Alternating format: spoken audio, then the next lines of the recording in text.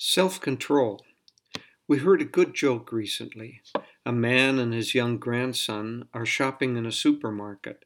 The little boy is fussing and whining, wanting to leave.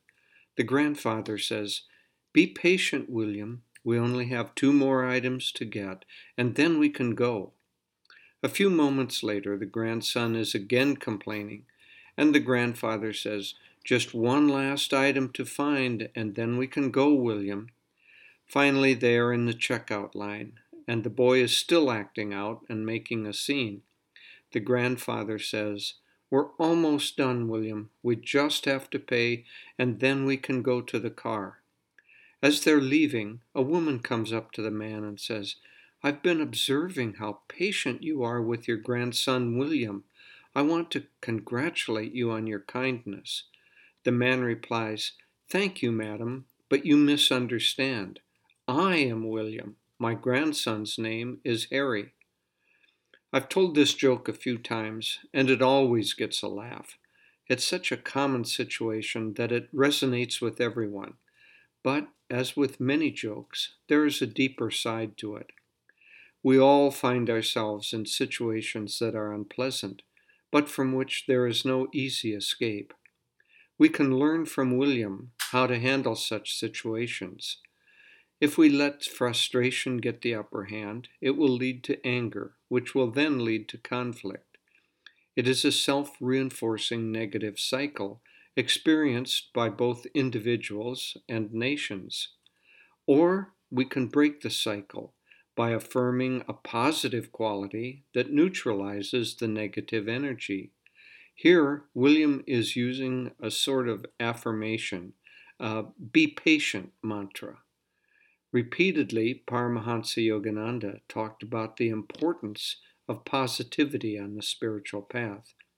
There are 3 simple steps to self-control. 1. Control the reactive process. Try to give yourself a little time, even a few seconds, before you respond. Those few seconds give you the space to act rather than react. Take a few deep breaths, count to 10, repeat a simple affirmation, stretch your spine, do anything to gain the space you need, and you will find it much easier not to get drawn into an adverse response, which would sustain a negative cycle. 2. Neutralize the negative force coming toward you with its positive opposite. The boy was impatient, so the grandfather affirmed patience. Affirmations work because the world is made up of opposing polarities. A positive thought creates a positive flow of energy in the neural circuits of the brain, which creates a positive magnetism or force field.